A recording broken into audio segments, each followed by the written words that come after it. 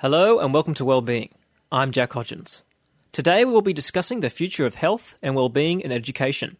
We are joined by Professor John Fischetti, Pro-Vice-Chancellor of the College of Human and Social Futures, University of Newcastle. With 4 decades of experience in the education field, Professor Fischetti is challenging the way we think about and see education and the schooling system.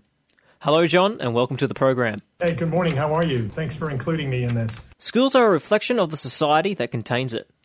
At present, society seems to be stuck between the ideals of the Industrial Revolution and the digital age. Our understanding of healthy habits and views on health in general have also changed.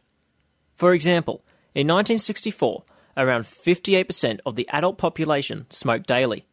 But when compared to 2019 data, that figure fell to only 11.6%. This is one of the many social shifts around health. As far as education goes in the school system, where are we at and where are we going? Well, Jack, that's a complex question. Do we have all day? No, it's a really good question. And I think you've touched on one of the most important aspects of what I think may have come out during the COVID period, where around the world there are still schools doing school from home, like in India, some in the U.S. and South America, as you know. But really what we found is the well-being component of schools has been underrated perhaps during the last several years, and it has been one of the things that kids miss the most. Some of that well-being is just generally feeling appreciated and loved as a learner, and some of that is about health and wellness that the overdose of these kind of Zoom or Skype kind of conversation does. If you're only on screens, if you're only doing work, and you're not part of health, physical education, total well-being, you can get caught up in just an intellectual world and actually not be going well. In the U.S., they have something called the COVID-19, which is about the average American has gained 19 pounds during COVID. Now, you can translate that into kilos and do your math, but that's 6 or 7 kilos of weight. So overall, this has been a very dramatic time to reinvent whether schools have a purpose, since we could do it all at home anyway. And one of the big areas is actually in the well-being space. And that's an excellent segue into the next question. And though in some health aspects we have improved, like with the smoking, with every new era comes new issues. One of the biggest problems facing the modern world is obesity. Work published by the Central Intelligence Agency says that out of 191 countries, Australia has the 27th most obese population. Another survey shows that 25% of Australians under the age of 18 are either overweight or obese. That's 1.2 million young Australians. Why do you think this is occurring? And moving into the innovation age, what roles will schools play in combating this issue? Yeah, it's a fantastic question. And I think you've identified possibly one of the issues that'll jeopardize the younger generation from you and younger and their ability to have great lives. There's a couple of answers, and I don't want to get all academic around it, but there's this concept called massification. What we've done in the Western world in particular, not taking on indigenous ways of knowing on this one, by the way, is create what I call fake food. And because people are living busy lives where they're often coming and going, young parents have their kids in soccer and dance, and they're all running around. Mealtime is often just quickly through the drive-through, getting home, hurrying up. And a lot of the food that's been created, that the McDonald'sization of society has meant a lot of it just is really bad for us. So the extra weight gain, the extra unhealth is primarily 3 things, and I hate to be this simple about it. We have too much salt in our diet, too much sodium, too much sugar, and we don't move enough. And if there was a way through the schooling process to really help people take charge of their sodium intake, the sugar intake, and then they moved more, we would all be healthier. I've seen numbers that are far greater than that almost half of our young people are actually clinically obese. Think about what that means for the future of the healthcare system, just how people aren't happy. And when you're not happy, then you're not sleeping, and then the cycle continues. So this is an urgent call that we have to make this a high priority. But some of it is the habits that families have now to shortchange really creating food in every evening and for breakfast and lunch that is actually good for us. And a lot of that can be cheaper. But one of the things the fast food industry has done is convince us that somehow we're better off with the supersized Coke and the supersized chips and the extra double cheeseburger thingamajig that has extra onion rings and chips on top of that. with mayo extra juicing out of it. Most of that is fake food and is killing us. You're listening to Wellbeing. We are discussing the future of health and well-being in education with Professor John Fischetti, Pro-Vice-Chancellor of the College of Human and Social Futures, University of Newcastle. And building on top of that, something I've read is that historically we're more likely to starve to death, but now we're more likely to eat ourselves to death. Yes, and possibly one of the most important diseases of your generation will be sedentary disease. I'm not sure if you're a gamer, but a lot of folks have grown up since my generation where they play games a lot as their hobby. I used to go outside and play basketball. There wasn't the NBA 2K or whatever it all is. And there's many of those games have meant a lifestyle of sedentary. Most office jobs are sitting. Look what we're doing right now. So sitting disease, along with the poor diet, contributes then to overall ill health. There are solutions in breaking that habit, and that is programming in some movement along the way. And a lot of people have taken us up on that. There's almost two kinds of people through COVID who had to work at home. Those that got worse off, and the very few who actually used the extra space of being home instead of in an office to get out more and be with your family, ride bikes. I thought it was most encouraging that in New South Wales, one of the largest growing industries last year was the bicycle industry. And bike fix-it shops are short of repair people, which is a good sign that more people are trying to move. It might be that population we call the choir, where they were already convinced and they used that time to do more. But for a lot of us now, we've gotten more unhealthy during the last year. Back in school and with a new set of opportunities, I think we're going to have to make this as higher priority as literacy and numeracy is. It's overall health. And you've identified possibly the future of Australia not being bright because many of our young people will have such bad habits that cardiovascular disease, the sedentary diseases, non-communicable diseases, those things we can actually prevent, could lead the death charts even more than cancer in the next generation ahead, your generation. Let's talk about your story for a moment. What was your journey that led you to where you are today?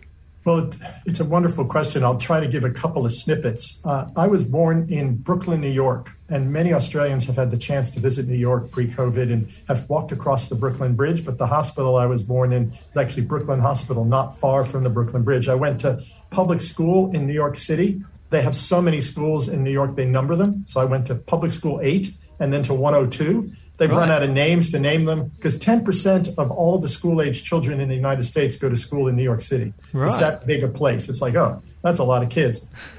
We used to eat lunch on the Brooklyn Bridge. So my journey starts in New York, but I finished school in the state of Virginia and then went to the University of Virginia in the U.S.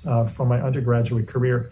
When I finished, everybody along the way told me I should be a preacher or a teacher, and I said neither of them, thank you. But when I finished my undergraduate career, still wasn't sure what to do. So I went into something called Volunteers in Service to America, VISTA, which is like the Peace Corps, which I think you've heard of, where Americans go around the world to do good. A lot of that very naively, by the way. But this is about doing it in your own country, because I was convinced the U.S. has a lot of poverty, a lot of inequities, and I could help with that. So I went to Miami, Florida, where I worked with the Haitian Refugee Center during a very volatile time, 1980. I could tell you more about that in another interview or podcast or at your own pleasure. But in that experience, I worked with Haitian young people from the island of Haiti who, you may know there was a massive earthquake there not that long ago. It's a completely impoverished place. Most are illiterate people, unfortunately, because they haven't been to school. And many get on a boat and come about the 90 miles across to Miami thinking there's gold in the streets of Miami, Florida, on the southern end of South Beach, which you probably heard of as a glamorous place to go. It wasn't so glamorous in 1980. Those young people had never been to school, and my job was to tutor them and help transition them into school. And then I decided to go back and be a teacher. So I did a master's degree, we call it an MTeach here, and went into teaching. So flash ahead, 38 years, and had the opportunity 8 years ago to go for a position here at the University of Newcastle. And what I love about Newcastle, the Hunter, New South Wales, and all of Australia is the education system here people underestimate is really good. But for the Hunter and Newcastle, we really have to overcome this post-industrial malaise that comes from the closing of the steel mill, the related industries. And I like to say, Jackie, that it's the mind instead of the mind from here. And how do we get an education system right for every child? Because we can't afford any longer to have our wealth as a country coming off of just digging stuff out of the ground and shipping it somewhere else. It's going to have to come from our curiosity, our intellectual vitality, the genius of our people. And we're going to have to do that in a way that every child has an opportunity to be successful, whatever that means for them. We can't rest on about 30% doing well, about 30% hanging in, and 30% not. A country can't provide enough people if we're carrying on their back. We all have to do our part. 25 million people competing in a world with countries with 1.5 billion have to really be keen. So education or nothing, and that's what I get the privilege of helping to drive and run here at the University of Newcastle.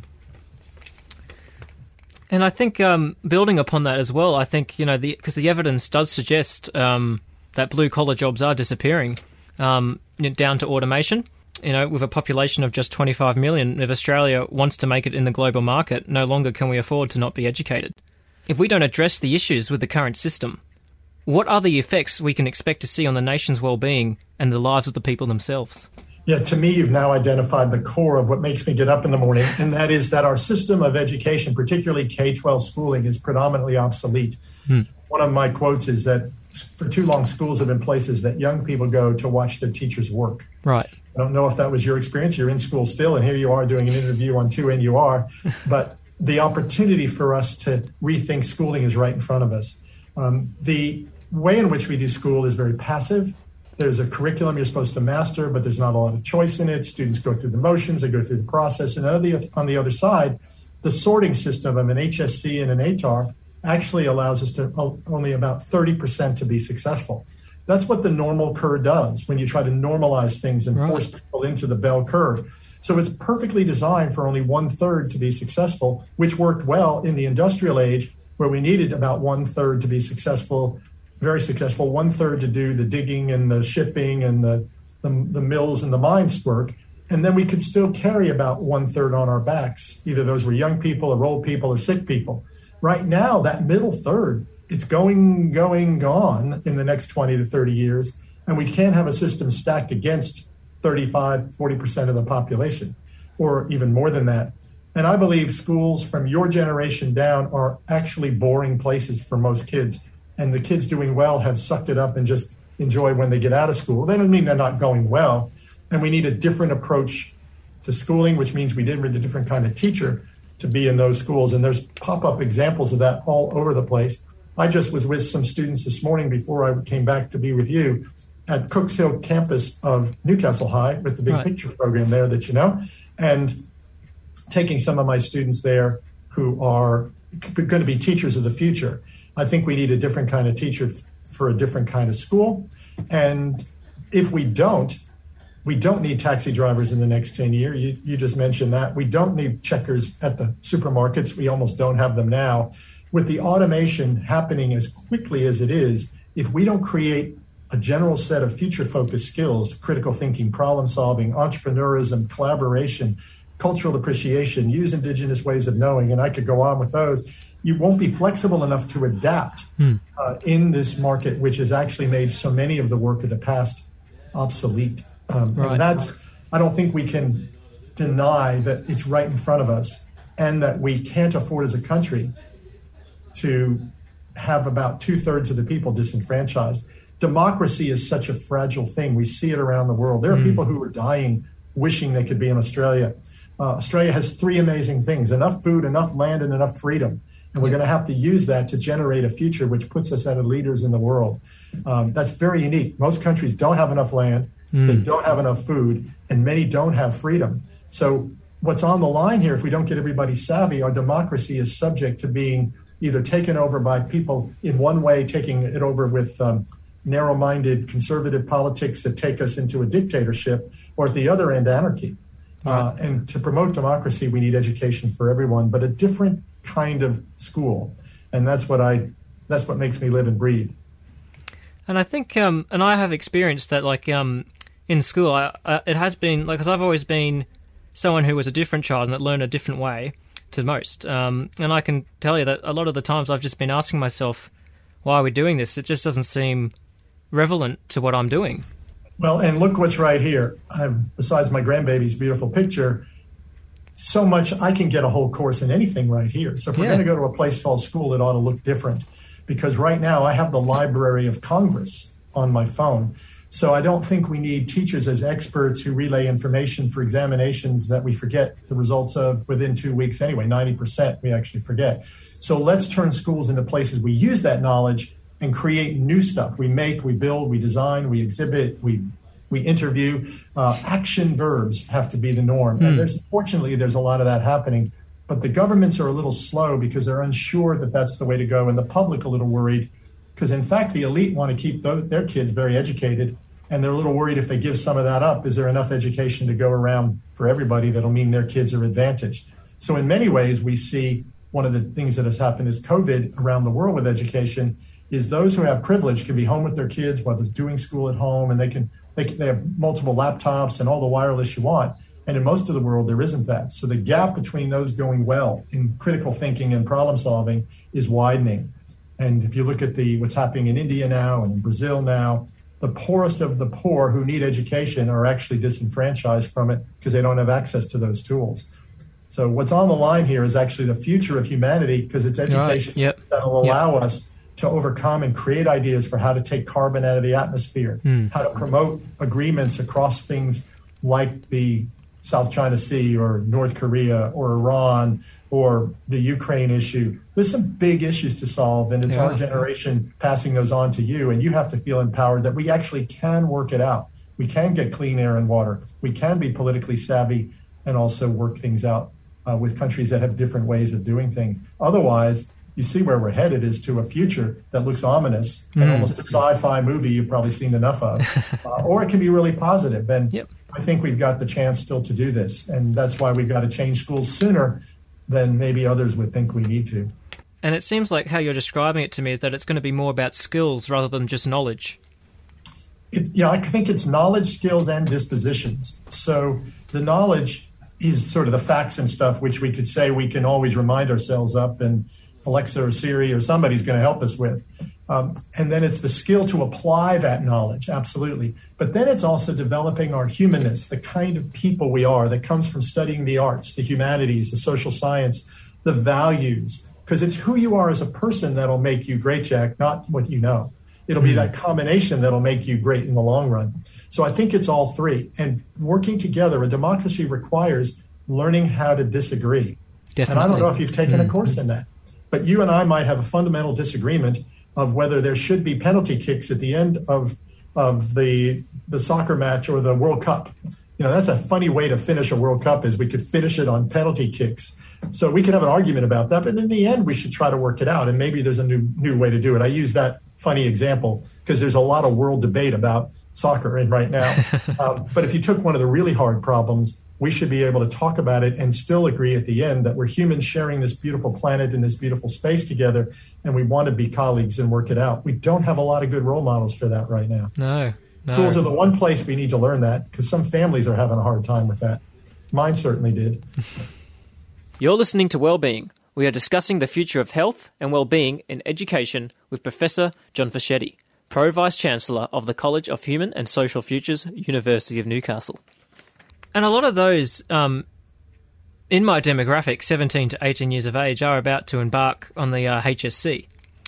In a survey conducted by the University of New South Wales School of Education, of the 722 students they surveyed, 42% registered high-level anxiety symptoms during the HSC sitting period. Despite the pressure brought on by the HSC, we are already seeing alternative ways to get into university, both in place and emerging. Moving into the innovation age, what changes do you think need to be made to the way students are assessed in the schooling system, and will mental health be a determining factor when making these changes? So we already have some glimpses that this is possible to change. I mentioned a little while ago how the current system is about sorting. So the ATAR is actually a ranking system of you with everybody else in your class with some weights around that, but based on the kind of school or the curriculum you did, the difficulty of it or whatever. Most of that's really arbitrary and really obsolete. And what's replacing it now is the opportunity to go for uni admission early based on success and potential, and to prepare a portfolio of your evidence around your skill set. that can be represented to a university in lieu of a number.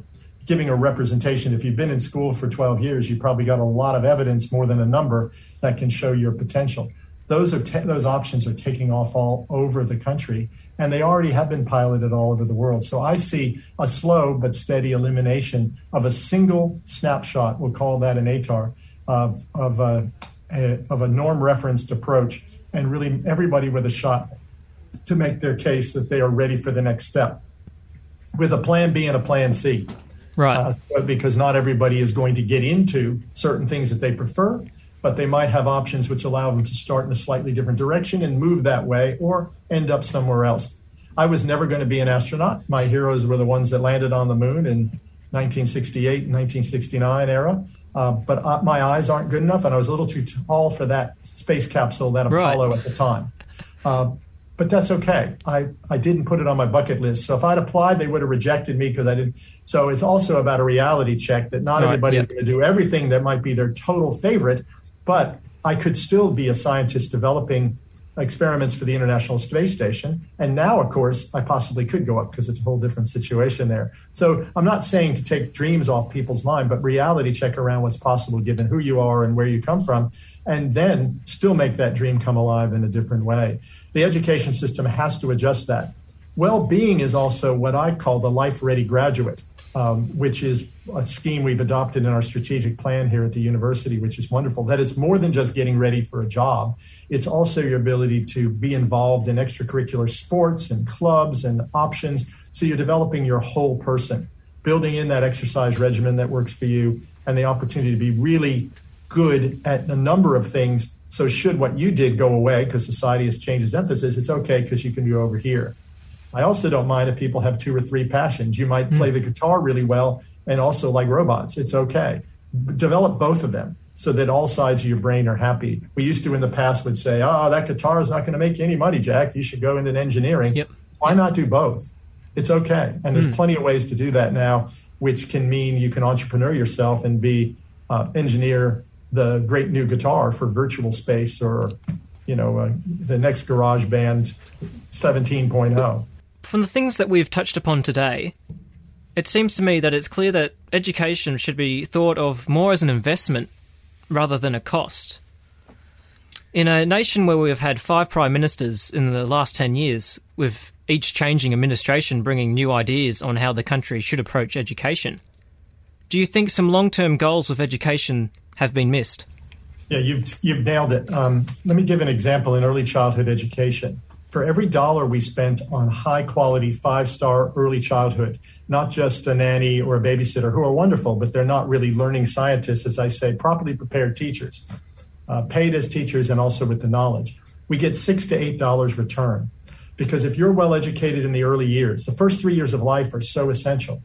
Now, there's 100 billion neurons that turn into 15,000 extra a day through your first 3 years of life. You're on fire. If you get a really crappy first 3 years, you're going to end up probably not developing your potential. So just in that area, if we invest more, which many countries have done, we don't end up with as much of needs of healthcare later on. The students are happier. They tend to go through school and finish. They pay more taxes because they get more skilled. Parents are happier, so they don't have as much stress, and marriages are better. So just an investment there by government could create a very different generation where more kids who need extra supports in their early years will get them. Some families are able to provide those, not all are. So one way is a full investment in free and publicly funded high-quality early childhood for everybody, not just so mom can go to work, but so that those kids get really good care from people who know how to develop their skills. That investment alone would save a generation from having a number of kids fall off before they've really even started. All the way through, there are examples like that we could talk about another time, but it's really exciting for you to think about education as investment, not a cost, that the dollar return, if you just want to talk economically, is many times over for students who are well prepared to go forward. We will spend it in the state of California. When I was growing up in the U.S., the state of California led the U.S. in graduation from high school, completion of their HSC, so to speak. Now, the state of California leads the U.S. in incarceration. And most of them are black men who have committed small-level felonies, mostly drug crimes. So in my life, the investment in education shifted from schooling into putting people in jail and keeping them locked up. Right. So the fastest growing industry in the state is prisons and guards and all the industries around that. That metaphor we can't allow to come here, but you see it potentially here. Young people who are disenfranchised from their future make choices, which usually mean we need more police, more prisons, more guards in those prisons. That's an investment in education we could do now and prevent all of that, and we'd have a happier, better society. So that's about the best answer I got for the short time we have, and I really appreciate you having me on today. My guest today was Professor John Fischetti, Pro Vice-Chancellor of the College of Human and Social Futures, University of Newcastle. Thank you for listening. I'm Jack Hodgins, and all of us at Wellbeing wish you well.